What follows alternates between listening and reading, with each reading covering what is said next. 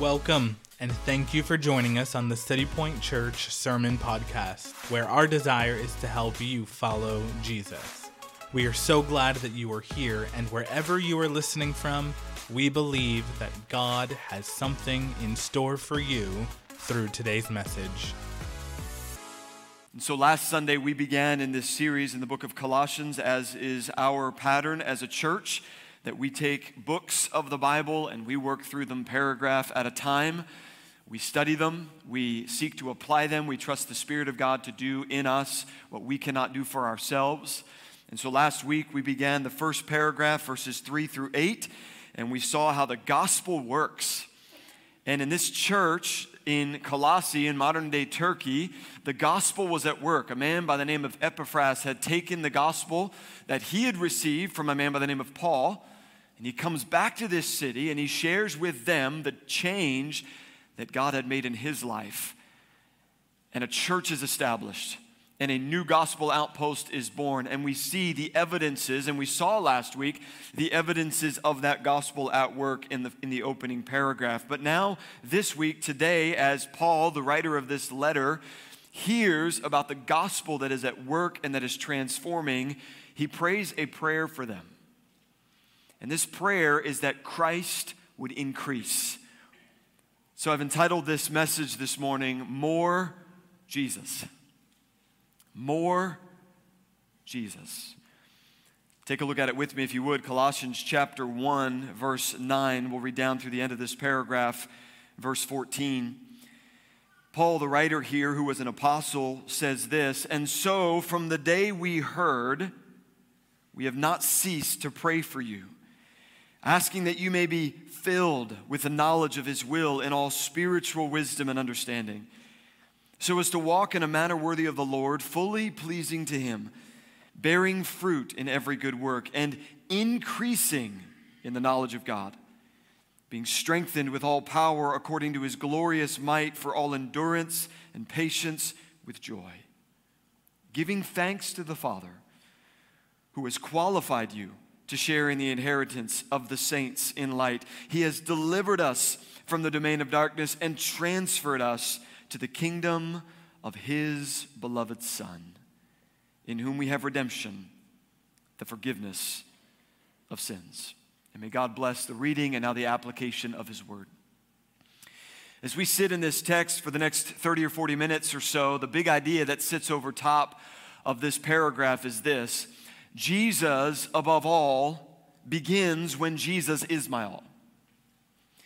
Jesus above all. That's what the theme of the book of Colossians is essentially about. Jesus above all. This starts and this begins in my life and in your life when Jesus is my all.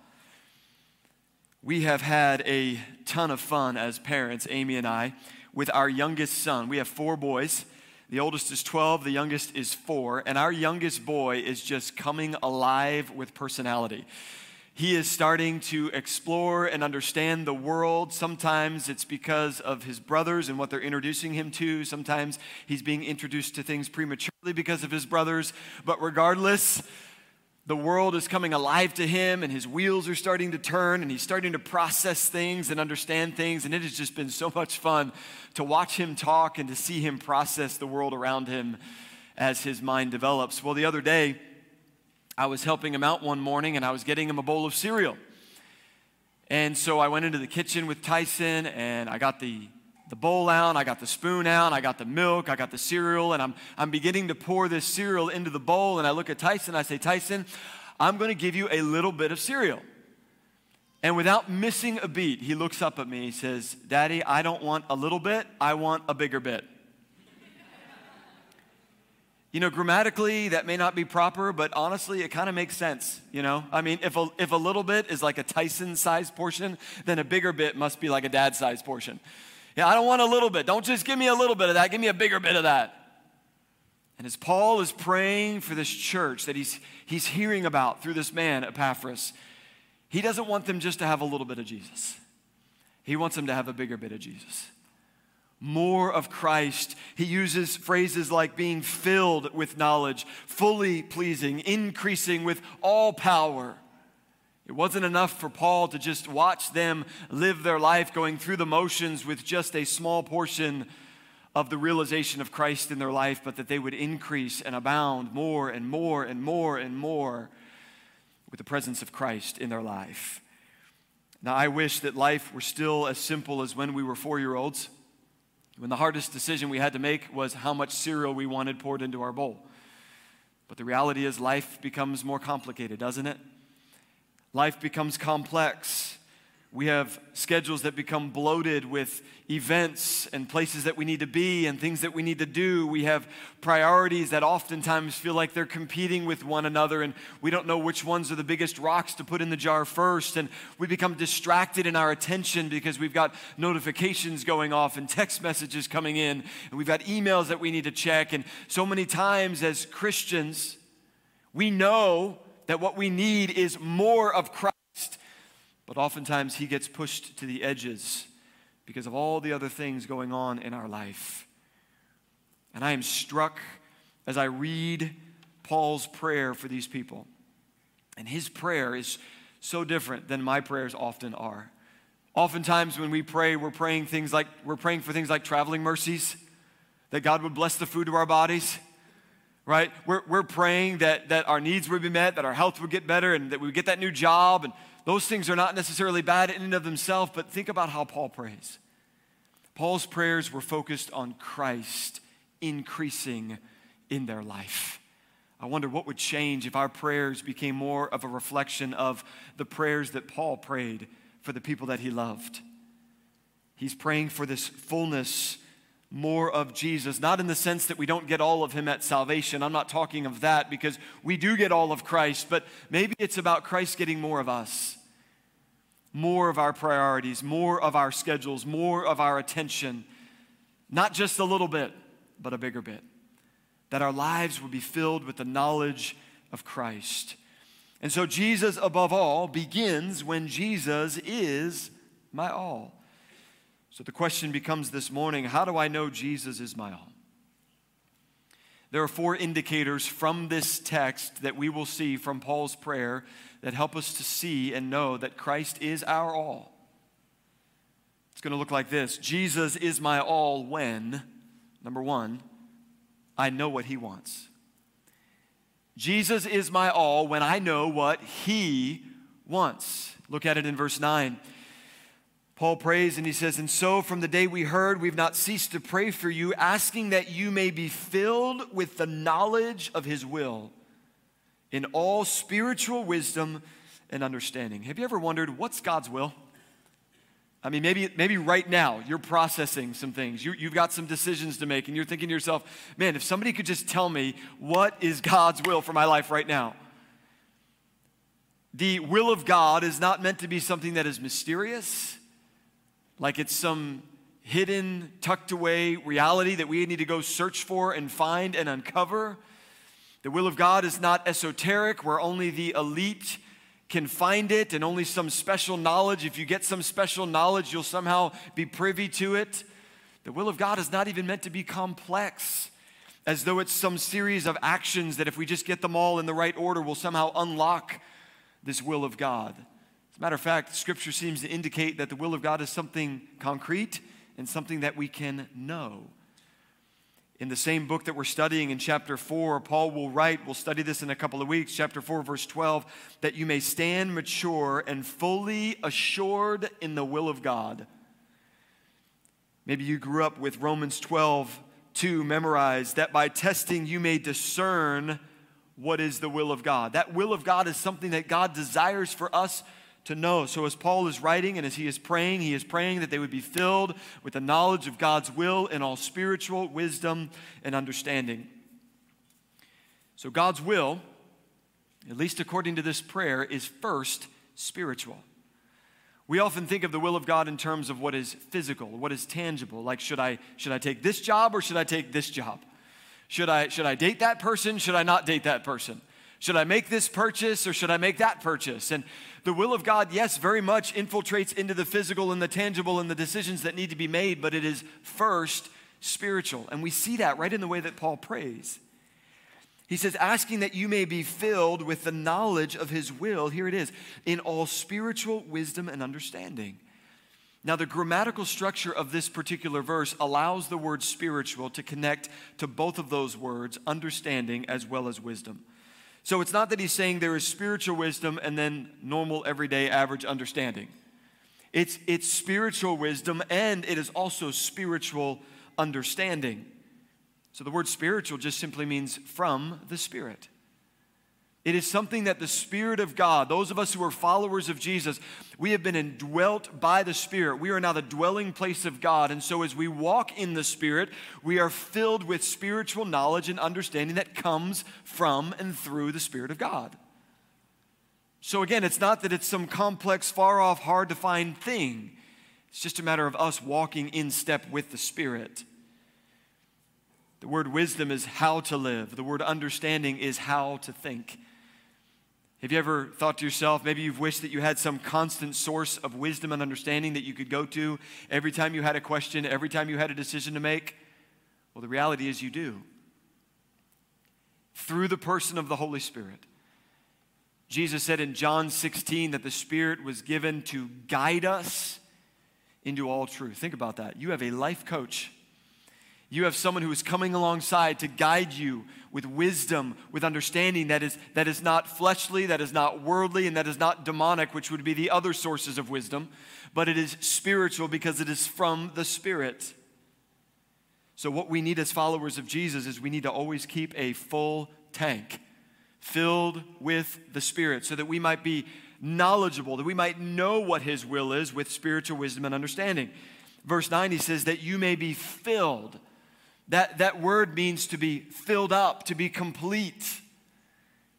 Have you ever taken a road trip with somebody that always wanted to keep the tank topped off? That's frustrating for somebody like me because I'm a destination kind of a person. But you just leave a gas station and you're a couple of miles down the road and the tank's reading like 3/4 full. And they're like, hey man, we need to pull over. We need to find a pit stop so we can top her off. And you're thinking, dude, we got like 250 miles before we really need to be thinking about more fuel. And while someone like that may not be very helpful when you're trying to make a road trip, understand this, keeping a full tank is essential to understanding and knowing what God wants. A full tank of the Spirit, a full tank of the understanding and the wisdom that comes from and through the Spirit of Christ in your life. You might be wondering, well, how do I do that? How do I keep it topped off? How do I keep it full? Well, here's some things I found in my own life that helped me to keep a full tank of the Spirit so that I might know the will of God through spiritual wisdom and understanding. You can keep a full tank by intentionally spending time with God, undistracted in his word and in prayer. Intentional, undistracted time with God. Let me tell you, there is no substitute for you being with your Creator. You say, well, I'm kind of new to Christianity. I've just started following Jesus. What does that really mean? It means exactly what it sounds like. You don't have to be a deep-thinking theologian. You don't have to be scholarly and have a seminary degree. But you sitting alone with God with a Bible open, talking to him and allowing him to whisper back to you, undistracted, intentional time in his presence fills you up. I've also found that just simply asking God. James talks about if we lack wisdom, we can ask God.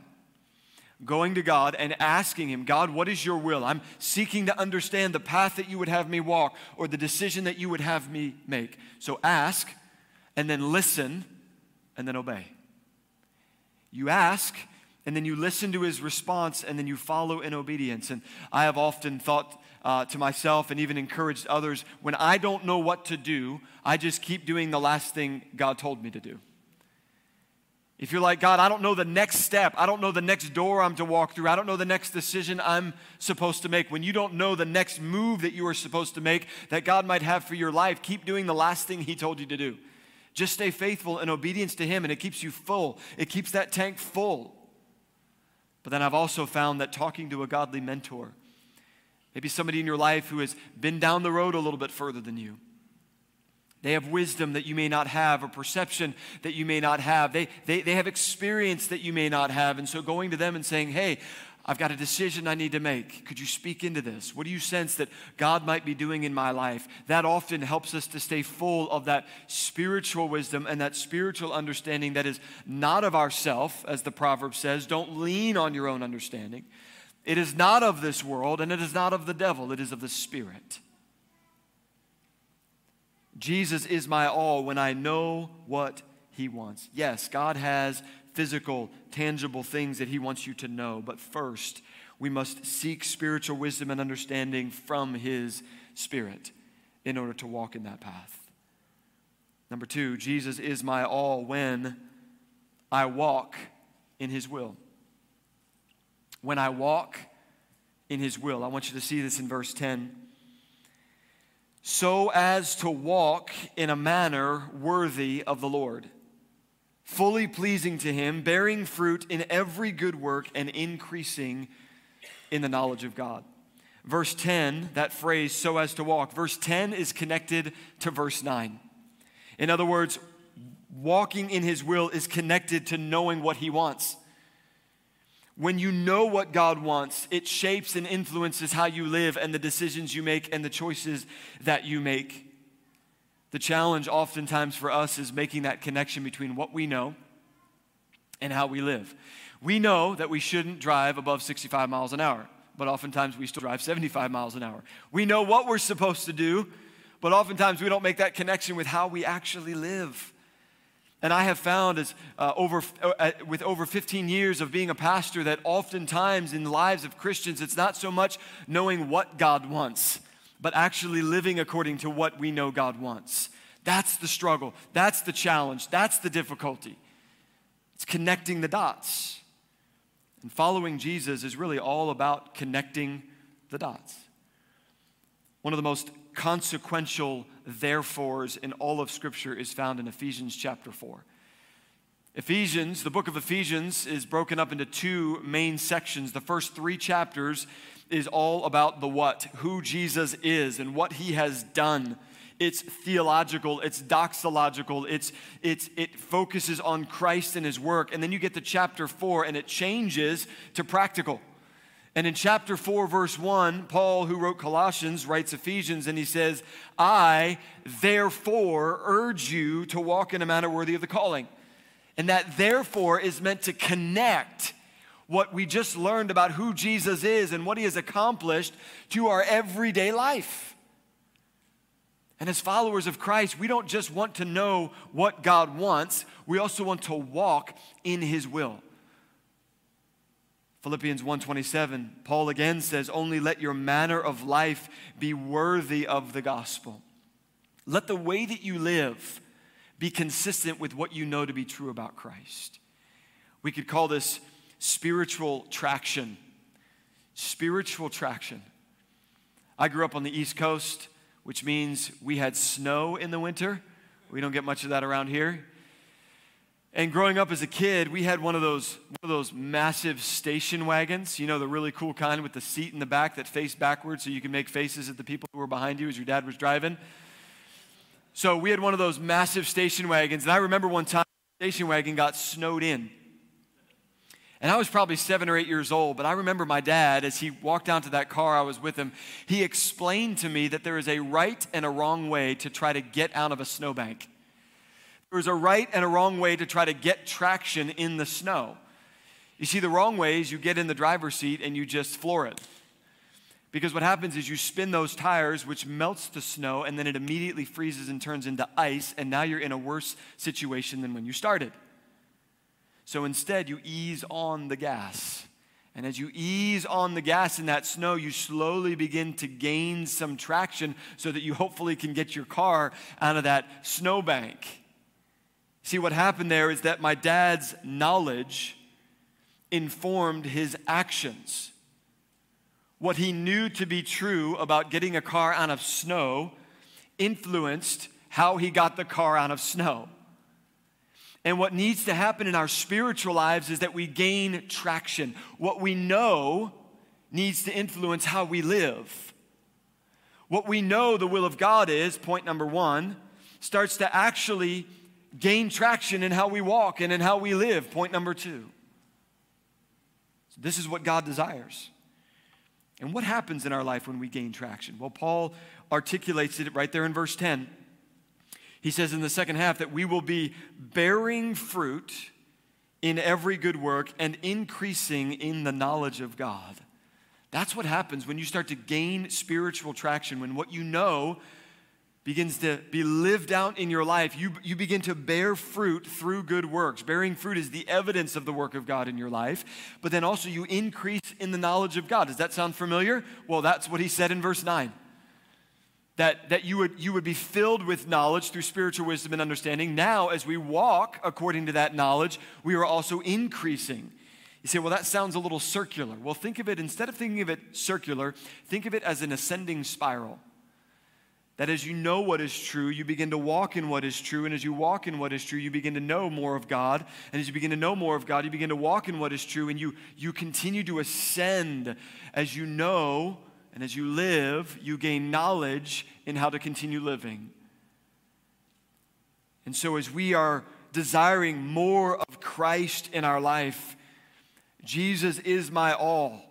When I know what he wants, and when I walk in his will. I wonder this morning, what would change in your life if you were to begin gaining some spiritual traction? What would be different? What would be different about your soul health and your relationship with God? What would be different in your relationships with other people? What would be different in your schedule and how you prioritize your time? What would be different even in your finances and how you spend your money if there would be some spiritual traction where what you know to be true actually starts to gain some traction in your life in how you live? God's desire for our lives is that we would not just know what Jesus wants and be full of that knowledge, but that we would also walk and live according to what we know he wants in our lives. Jesus is my all when I walk in his will. Number 3, Jesus is my all when I connect to his power. When I connect to his power, I want you to see this in verse 11. He says, being strengthened with all power according to his glorious might for all endurance and patience with joy. Now, I got to be honest, he's kind of overdoing it a little bit here in his language. He's saying, I want to get power with all power through the one who has glorious power. Like this kind of supercharged power. But he's overemphasizing it because of just how much we need it. And we've got to understand that the power that Christ is offering to us today is different from every other source in our lives. Scholars say that this is holy living through divine enabling. So we're talking about knowing what he wants, then gaining action and actually walking according to what he wants, but it's not through our own strength. It's because we're connected to his power. We studied this a couple of weeks ago in John chapter 15, when Jesus said, I am the vine, and you are the branches. As we abide, that's the connection, as we abide in that relationship and make our home with Christ, that source of power begins to flow into our lives and even through our lives. What are the benefits of his power? Well, there's 2 right here in this text. He says, being strengthened with all power for all endurance and patience. So there is strength, but there is also stamina. Strength, that's for those who are weak. If you're here this morning and you're feeling depleted, you feel like you don't have what it takes, he has come to give you strength. But then also stamina. Strength is for the weak, stamina is for the weary. Those who have run out of strength, those who are feeling depleted, those who are feeling winded and exhausted. He says in verse 11, the strength that he's giving is for all endurance and patience. Those are very close synonyms, but they're not identical. You see, endurance is circumstantial. Patience is relational. Endurance is because of the hardship and the trial that you're going through. Patience is because of the people in your life. Anybody need a little patience? I got somebody in my life right now and I need some patience. So you might be here and you're feeling like you're under it. You're feeling like you're going through it, and it just seems like trial after trial after trial just seems to be hitting you and pounding you down. He has come to give you strength, but he's come to also give you stamina, the endurance that you need, and the patience that you need. Kind of reminds me of what the prophet said in Isaiah chapter 40. I'll put it up here on the screen, verse 29. He gives power to the faint, and to him who has no might, he increases strength. Even youths shall faint and be weary, and young men shall fall exhausted. But they who wait for the Lord shall renew their strength. They shall mount up with wings like eagles. They shall run and not be weary. They shall walk and not faint. When you are connected to Christ, that is the kind of power that you have. It's his power. So here's what we need. It's time for us to surrender our self-sufficiency. It's time for us to lay down our own strength and our own ability and our own wrestling for control in our lives. And I got to be honest, the word surrender, it's a little intimidating. The word surrender, it's a little scary because it means that there are some unknown things to come. Surrender is not easy. And I'm not promising you this morning that when you surrender self-sufficiency that it's going to be easy. But while surrender isn't easy, it's always worth it. Because what you gain on the other side of surrender is far greater than what you possess by trying to keep and by trying to hold on to. But surrender also means that I don't have control. And that's hard for a lot of us. We like to be in control. We like to have our lives organized in such a way that there are no surprises. We like to know what's coming. But when you decide that you are going to surrender your self-sufficiency, it means that you no longer have control. But I have good news. Somebody greater than you will then gain control. The one who is all strength, the one who is all power. When you surrender your self-sufficiency, now he is in control of your life. But surrender also means that it's time to let go. And you might be here this morning and you're holding on. And you're white-knuckling it. And you know that you need to surrender because you need Christ's power and Christ's allegiance and Christ's authority in your life. And you've been white-knuckling it and you've been holding on to it. And you know that surrender is a little bit of a scary word because it means you've got to release it. But could I just encourage you and really even challenge you and call you this morning to surrender? Let go. And let God be your source of strength and your source of power. Stay plugged in to Jesus. Earlier this year, Amy and I took a trip to Nashville, and we rented a car. And we decided we were going to splurge a little bit, and so we rented a Tesla. Now, I have already bragged on that Tesla in a previous message, so I'm not going to do that again right now. Needless to say, we enjoyed it. It was a lot of fun. More for me probably than Amy, but regardless. So like any car that you rent, when you return the car, you've got to return it filled up, or in this case, charged up. And so we were in this remote little town outside of Nashville, and so we were looking around for a charging station the night before, and we found at a dealership, there was this little box on the wall. You almost didn't see it. It was one of like the regular chargers. And so we parked the car there, and we plugged into that charger, and we started to read our books. And like 45 minutes went by, and I think we went up like 4%. I was like, this is not happening. This is not going to work. We're going to be here all night.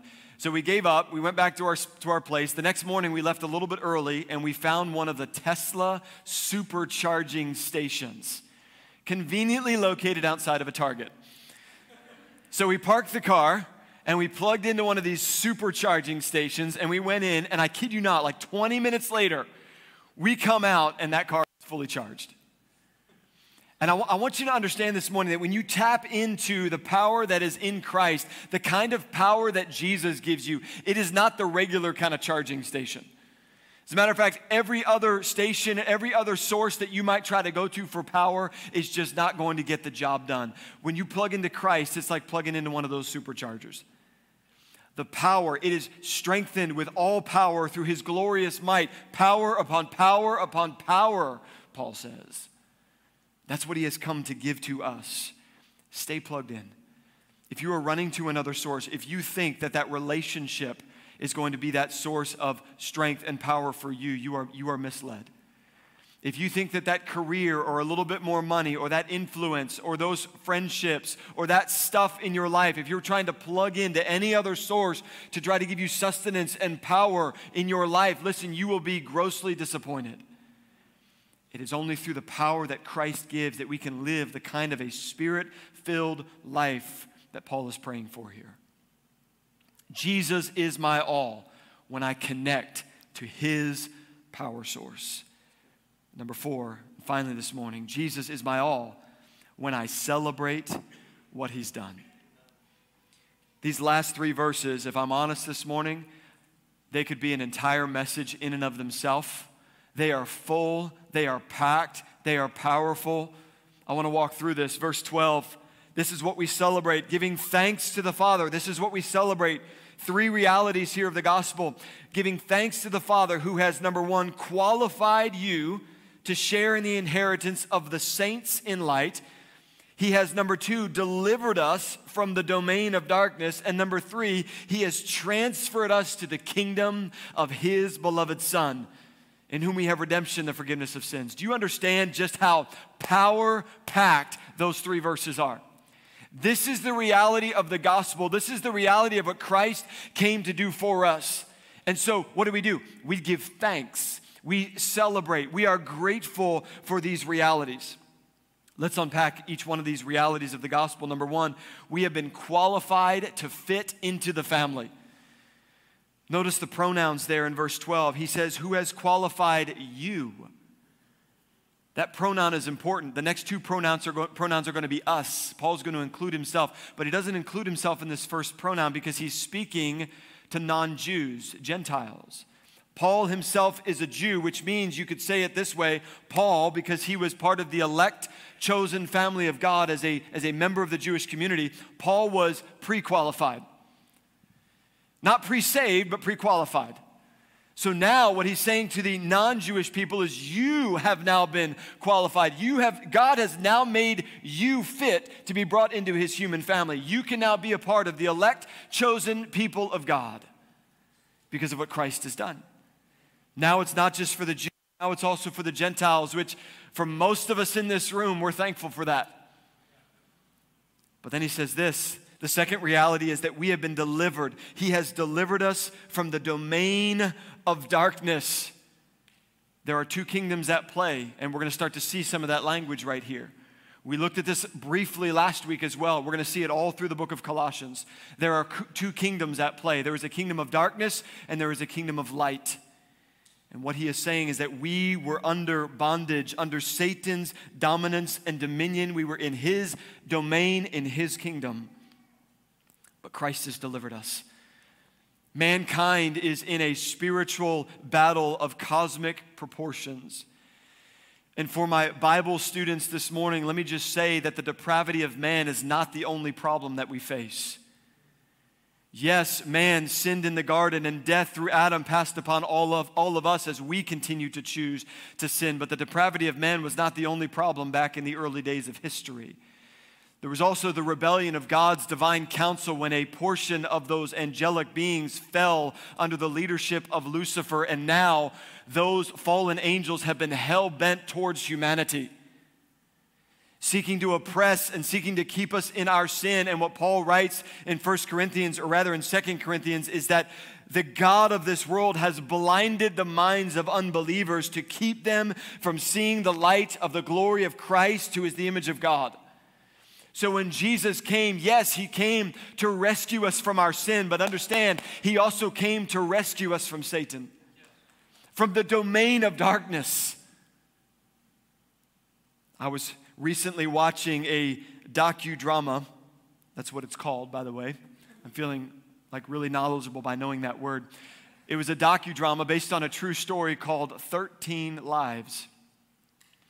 You may have seen, maybe you saw the docudrama, maybe you saw it in the news. In 2018, there were 12 young soccer players and their coach after a practice in Thailand. They went to explore a large, famous cave there in their town. And as they got deep into that cave in late June, monsoon season hit and flooded the cave. And so as they were deep in the recesses of that cave, way down in the earth, that cave began to flood and fill up. And those boys, after they were missing for some time, the parents went looking for them, and they found their bikes at the mouth of that cave. And as they went down to explore that cave, the deepest part that they could get to was already flooded. And so they quickly enlisted expert divers to dive down through the narrow caverns and pathways of that cave, deep into that cave. And after a 6-hour dive, they found those 12 boys and that one coach still alive. News got out. Everybody started to celebrate, everybody except for those divers, because they knew the impossible severity of that situation. Now, I knew the end of that story as I was watching that particular show. I knew that those boys were going to get out. I knew that coach was going to get out. But as a dad of 4 boys, I was just all torn up inside watching that thing. And even knowing the end of the story, here's the reality of those boys and that coach down in that cave.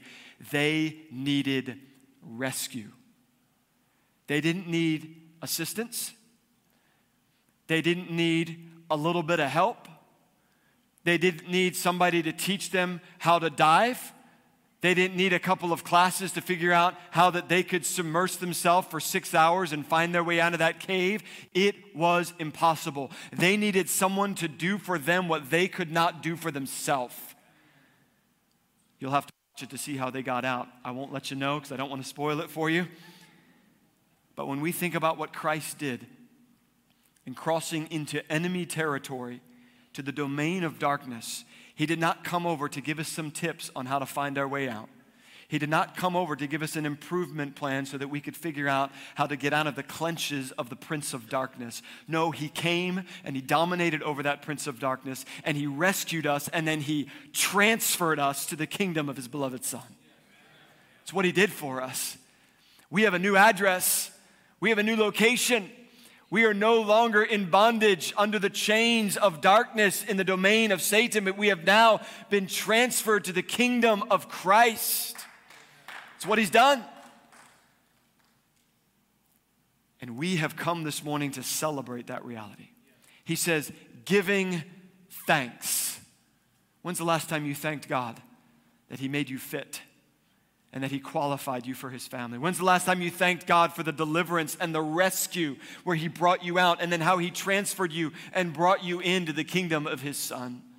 Every time we gather, we celebrate the gospel. Every time we partake of communion, we celebrate what Christ has done for us. Every time somebody gets plunged that trough that we put here up on the platform in baptism, we celebrate the victory that is found in Christ. Every time somebody puts faith in Jesus, we celebrate what Christ has done.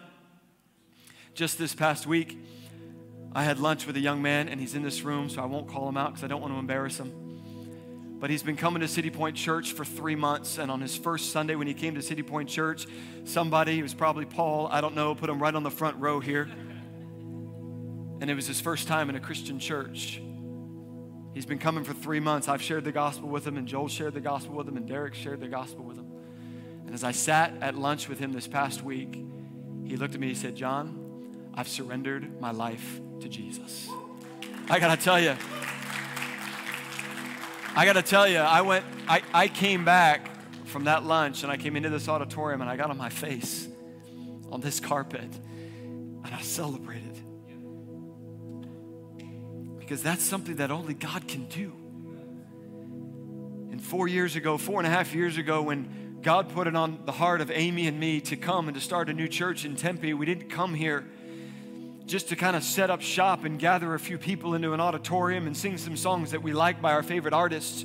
We came here to push back against the darkness and to watch as Jesus rescues people from Satan's domain and brings them into the kingdom of His dear Son.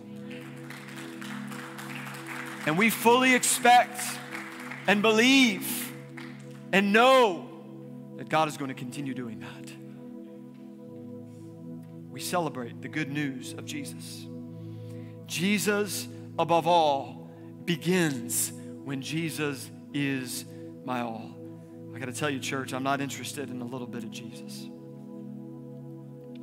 Give me the bigger bit. Pour me a bigger bowl. More of Christ. I'm not one that's trying to speculate or predict what God is doing, but I believe that something special is happening in our church. I sense that God is working and that God is moving. And as you study revival, oftentimes you can see the fruit and the evidence of revival. But what revival is at its core is this: more Jesus. When Jesus is more to you than your sin, than your addictive habits, than your selfish patterns, than your job, than your stuff, than your dreams, when it's more of Jesus and more of Jesus, and I want what He wants, and I want to walk in His will, and I want to be connected to His power, and I want to celebrate what He's done. And I just believe that God wants to revive His people first. God wants to send revival to this city, but it's got to start with the people in this room. It's got to start with those who are already walking in the kingdom of light. That God would have not just some of us, but all of us. And that we would leave this place different and changed as a result of our time together as a family. And that we would go from this place and as little lights would spread into the darkness and make a difference for the kingdom of Christ. Jesus, above all, begins when He is my all. So my prayer for City Point Church is the same as Paul's prayer for the church at Colossae. My prayer is that you would know what He wants, what His will is, through the spiritual wisdom and understanding that His Spirit gives. My prayer is that you would walk in His will, that there would be traction, that you wouldn't just know, but that you would also do. My prayer is that you would be connected to His power. Don't try to connect to any other source. It just doesn't get the job done. And then my prayer is that you would celebrate what He has done every day and every Sunday. Just keep celebrating and celebrating and celebrating the victory that is found in Christ. We want the Spirit of God to make application in our hearts and in our lives this morning. So I have two questions. As we learn to live, because we don't just want to learn to learn. We don't just want to fill up on information. We want to learn to live. My first question is this: have you been rescued? See, my friend, that young man this week who said, I surrendered to Jesus, he sat in this room week after week after week and heard a question similar to this. But eventually had to come to the point where he made that decision for himself. I'm not asking, are you looking for Jesus to give you some tips or to help you to rescue yourself? I'm not asking, are you spiritual? I'm not asking, are you religious? I'm asking, has Jesus come and done for you what you are incapable of doing for yourself? Which is to rescue you. Just as those divers had to rescue those little boys out of that cave, there was no way in their own strength that they could have done that. Have you put faith in Christ? Have your sins been forgiven and removed? Have you been transferred out of the kingdom of darkness and into the kingdom of light? And if you were here this morning and you would say, John, I'm just not sure. I just don't know. I don't think that's happened in my life. It's not overcomplicated. If you will by faith just simply surrender to Jesus. Right now in your seat, just say, God, I'm yours. I'm done trying. I'm done working. I'm done trying to make this in my own effort. I'm done trying to save myself and rescue myself. I need you to deliver me. And if you will by faith trust in Jesus alone, then He will do for you what He's done for so many others in this room. Not because we're special, but because He is. It's because it's what He does. He rescues those who are in bondage. And so if you've not been rescued, I would urge you, I would plead with you, I would call for you this morning to let Christ make that change in your life. And then my second question, if you have been rescued, if you are a follower of Jesus, my question for you is this: where do you need more Jesus? Now I understand you get all of Jesus at salvation. I'm not saying that. But where does He need to fill up a little bit more? Where does He need to have control a little bit more? Where have you been? You said, Jesus, you can have all this of my life, but you can't have this of my life. Identify that area of your life and then give that over to Him as well. It's going to take repentance. It's going to take confession. It's going to take surrender. And while those things may not be easy, they are always worth it. Let Christ be your all. I'm just not interested in a little bit of Jesus, but I want Him to have full control of my life. Can we pray together? Father, we come to you this morning. We recognize our inability and our insufficiency. That apart from you, we can do nothing.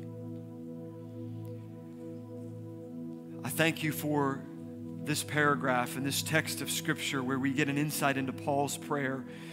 And this prayer that was desiring to see the people of God know what you want and walk in your will and be connected to your power and be celebrating the victory that is found in your gospel. And Lord, I want to pray that for our church. That we would not be just an average, ordinary, little bit of Jesus kind of a church. But that we would be the kind of people that are walking in your Spirit and knowing what you want and surrendering to your power and to your will and celebrating the victory that is found in Christ. And I want to pray this morning that if there is somebody here in this room under the sound of my voice who has not truly put faith in Christ, I pray that even now, maybe they're wrestling with you. Maybe they've got their excuses or their skepticism and their reasons to say, I don't know that I could believe. But I pray that even now, they would yield and surrender to you and allow you to be the Lord of their life, to rescue them and to transfer them to the kingdom of your beloved Son. We will trust you to do that. We will trust you to do that work. And then may each one of us who are your followers today, may we allow your Spirit full reign so that all of our life is yielded to all of your will. And we'll thank you for what you do in Christ's name. Thank you for joining us today. To find out more about City Point Church, visit us online at citypointaz.com. You can also find us on social media at citypointaz. Be sure to leave a review, subscribe, and share this podcast with your friends. Now from us here at City Point Church, go seeking to live on mission for the glory of God with this truth stamped over your life, that you are loved.